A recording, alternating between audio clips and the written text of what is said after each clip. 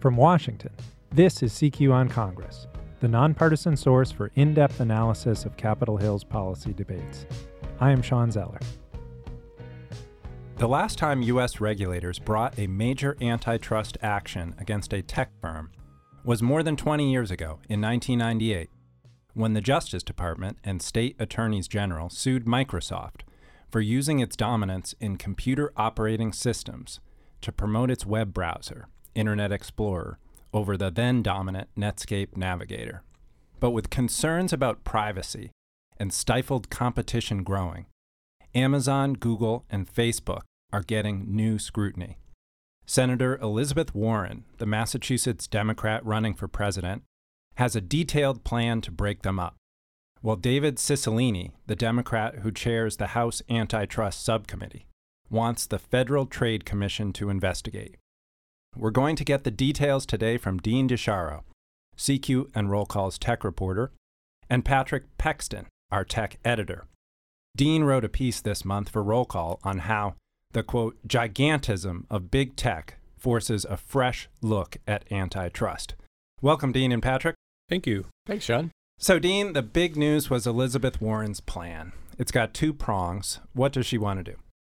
So what Senator Warren is proposing is both legislation and then administrative action. She wants to push through a bill and sign it into law that would essentially make it illegal for large tech firms, the one that she's talked about are Amazon, Google, and Facebook, from owning companies that operate on their platforms. So Amazon Marketplace, Google's Ad Exchange, Google Search are platform utilities that she's envisioning under this law. So those would essentially have to be spun off into separate companies. And Dean, how does it work? I mean, why is it a problem? Tell us about, for example, Amazon Marketplace and why she's troubled by what Amazon does with that. So essentially, Amazon, for instance, will manufacture their own products in certain retail sectors. And so if they see that something is selling particularly well, because the marketplace, Amazon Marketplace is a place where little firms can sell their products. Yes, correct. So if Amazon sees that something may be selling particularly well, theoretically they could make their own version of that thing and bump it to the top of search results and control the price of it. I see. And she's defining these are companies that have to have a certain amount of revenue, a certain amount of power in the marketplace, these platform utilities that she's... Yes, and they're companies that have operated in the past 2 decades sort of on this merger and acquisition model that has become common in Silicon Valley and which has sort of become the norm since the Microsoft case. And so the second part of her plan is to appoint commissioners to the FTC, the Federal Trade Commission, who in her words are committed to breaking up past mergers that these companies have pulled off. Right. FTC and the DOJ are the two agencies that have the authority to bring antitrust cases. Right. And so essentially she's talked about forcing Amazon to divest from Whole Foods and Zappos, the shoe company. Facebook, she wants them to divest from WhatsApp and Instagram. Mark Zuckerberg has recently talked about a plan to combine all 3 of those into one messaging platform, which has raised its own antitrust concerns. And then Google would have to divest from Waze, Nest, and DoubleClick. These are all companies that these tech giants have bought over the years. And part of her case is that little startups now can't rise to become tech giants because they'll get bought by one of these firms. It's about all those little businesses and startup businesses and entrepreneurs who want to put their products on Amazon or on Google and who are at an enormous competitive disadvantage because Amazon or Google, if they like the money they see that you're making, they decide to go into competition with you and put their product on page 1 and your product back on page 6. And in doing so, competition goes down. And the backbone of antitrust law is to ensure competition because competition is thought of as being ultimately better for the consumer. Okay, Patrick, I read Warren's piece where she laid this all out in Medium, and I was struck that she argues that the Justice Department's case against Microsoft is what allowed for the rise of Google. And as I recall it, Microsoft argued at the time that the tech industry was so dynamic that it was impossible to know where the next big breakthrough was coming from. And in a way, Google's rise seemed to confirm that because Google was not a search engine. It was a web browser that you accessed through Microsoft's Internet Explorer. And its success as a web browser allowed it to expand into other areas. So, for example, the creation of Google Chrome, which ultimately displaced Microsoft as the web browser of choice for most people. And so it strikes me Microsoft had a pretty good case. How are the tech companies defending themselves now? Are they making that same argument? I think they do make that same argument that this is still a young industry developing in ways we cannot predict, and we don't want to kill the goose who lays the golden eggs. That's still the fundamental argument they're making. But I think that argument is becoming stale because these companies we all know are so pervasive in our lives. Google Ads, Google Search, Facebook, WhatsApp, Amazon is in a range of businesses. I think that, and combined with the privacy issues, with the scandals involving Facebook and how much they don't keep track of people's private data or let it loose to other app developers, I think this has reached critical mass, certainly in Congress, that this may be time to do something. We may be at a moment like the 1890s where we're going to start breaking up, when we broke up railroads and Standard Oil, that maybe we want to break up these huge tech conglomerates, which are those firms of today. And something else that you hear a lot from Amazon, especially, is that they still view themselves sort of as the singular businesses that they started out as. You know, Amazon started out as an online bookseller. Now they still think of themselves first and foremost as a retailer. And the company is fond of saying that in the U.S. retail market, they only control a 4% share, and it's only a 1% share of the global retail market. So how could they possibly be a monopoly? How could they possibly be controlling the standard? But the thing is that these companies are so far removed from what they once were. And a good example for Amazon is that they also own Amazon Web Services, which is now the 5th biggest software company in the country. Right, cloud computing. Dean, it's also assumed that antitrust is a tool the government should use when monopolies have pricing power. They're raising prices. But much of what these tech companies offer is free. Amazon has dominated because of its low prices. So how does Warren justify a case when these firms can legitimately say that they've benefited consumers? Right. And so this is sort of where we come to this new thinking in antitrust. There's sort of a new trend of ways to think about this, and it's sort of to contend with the fact that we don't pay a monthly bill to use Facebook. Critics of these companies have come to say that we, in fact, are the product. But this new thinking isn't so tied to the price point. In the 70s, you had conservative scholar Robert Bork came around to thinking that the price is the most important thing. So as long as prices are low, businesses are efficient, the customer is benefiting.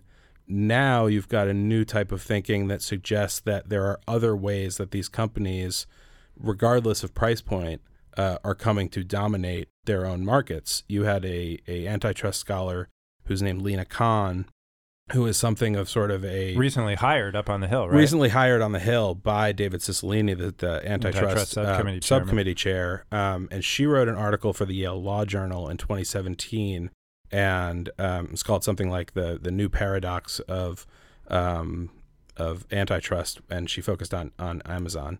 And her whole thinking is that there have to be new ways to regulate these companies because they are either free services and you pay in other ways. There have to be new ways to go about regulating them. Right. I mean, their dominance is such that like half of the web retailing is through Amazon, which means small retailers aren't getting that business. Right. All of the advertising dollars are going now to Google and Facebook, a huge percentage of them, which is costing other businesses that rely on advertising.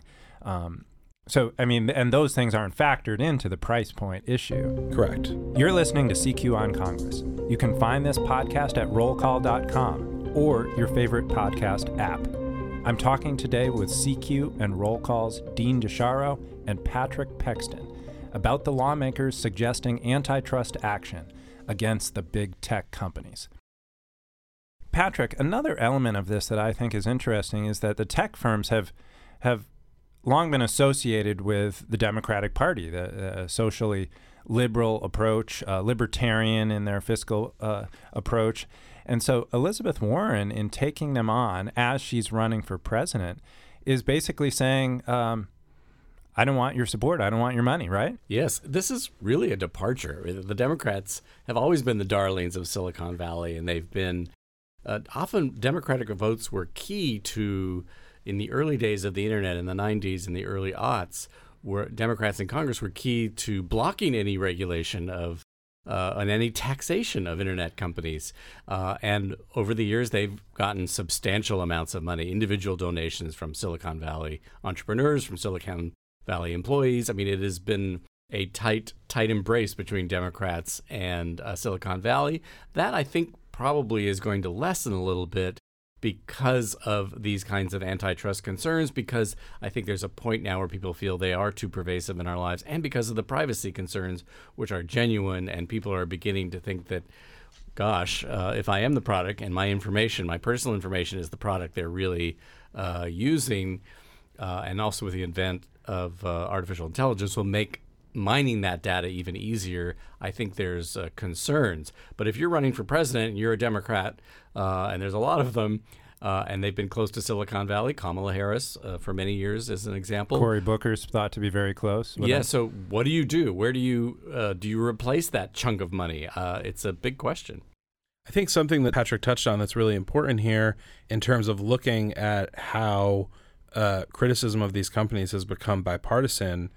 The fact that these companies aren't just so big and powerful, but they are tech companies that have such access to our private information, you're now seeing privacy concerns and antitrust concerns being married into sort of one issue. I mean, you have folks like Richard Blumenthal, Senate Democrat from Connecticut, and Josh Hawley, the new Republican senator from Missouri. Yeah, is they're sort of thinking of privacy and antitrust as if not one and the same, at least tied together pretty significantly.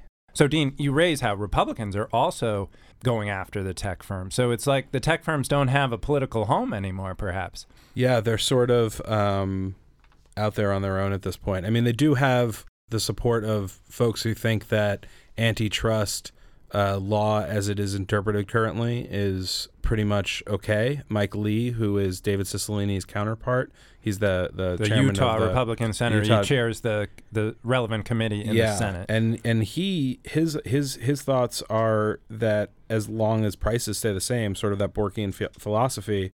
And at a recent hearing, he basically said that, this is a quote, weaponizing antitrust enforcement to police subjective concerns rather than the objective concern for consumers would have very broad and serious repercussions. So there are certainly those who, while maybe not a friend to tech, are certainly concerned about the idea of weaponizing antitrust in a way that hasn't been done in the past few decades. I also think that the antitrust and privacy thing go hand in hand. There's certainly more sentiment in Congress for doing privacy first, for passing a national privacy regulation bill similar to what the Europeans passed last year. And I think the tech companies are more likely to go along with the privacy regulation and hope that that will forestall any antitrust act. Now, Patrick, speaking of the Europeans, America has thus far taken a much more lenient stance with the tech companies than the Europeans have. You had the European Union, in fact, this week, levy a $1.7 billion fine against Google. What was that about, and why have the Europeans taken such a more stringent stand? I think this is the third fine that has been levied by the European Union against Google, and almost all of the cases were about market power. Too much power over the search engines, too much power over advertising, and too much power over retail. You know, a lot of retail goes through Google as well. And I think the total amount of fines is in the tens of billions that Google has had to pay to the European Union. And under the regulation that Europe passed last year, the General Protection on Data Regulation, there are very strong privacy protections for Europeans. They also did the right to be forgotten, right? That you exactly. You could ask that your data be deleted from their search engine. You can actually become a non-person online if you really push it in Europe. And I think what will happen in this country will not be as strict as what passed in Europe. But I think both Democrats and Republicans, particularly in the Senate, are ready to do some regulation. Well, is the European approach having an effect here? Is it influencing lawmakers in the proposals that they're developing. Absolutely. And the European Union regulation is powerful enough, that market is powerful enough that U.S. firms have to pay attention to it. They have to abide by it. Just anecdotally, my wife sells products online, and she got a letter from Ireland, which is in the European Union, saying, we're just not going to accept sales or products anymore because you're not complying with GDPR. And it would be a nightmare for her to comply with GDPR. So there are some side effects here. There are indeed. Well, thank you both for joining the show today. We Thank you. appreciate it. And thank you for joining us. And a special thanks to our producer, Tula Vlahu. You can subscribe to this podcast on iTunes, NPR One, Spotify, Stitcher, or wherever you listen to podcasts. Or you can find it at rollcall.com. And please rate us on iTunes. For more on this and other stories, visit rollcall.com or find us on Twitter @CQNow or @rollcall.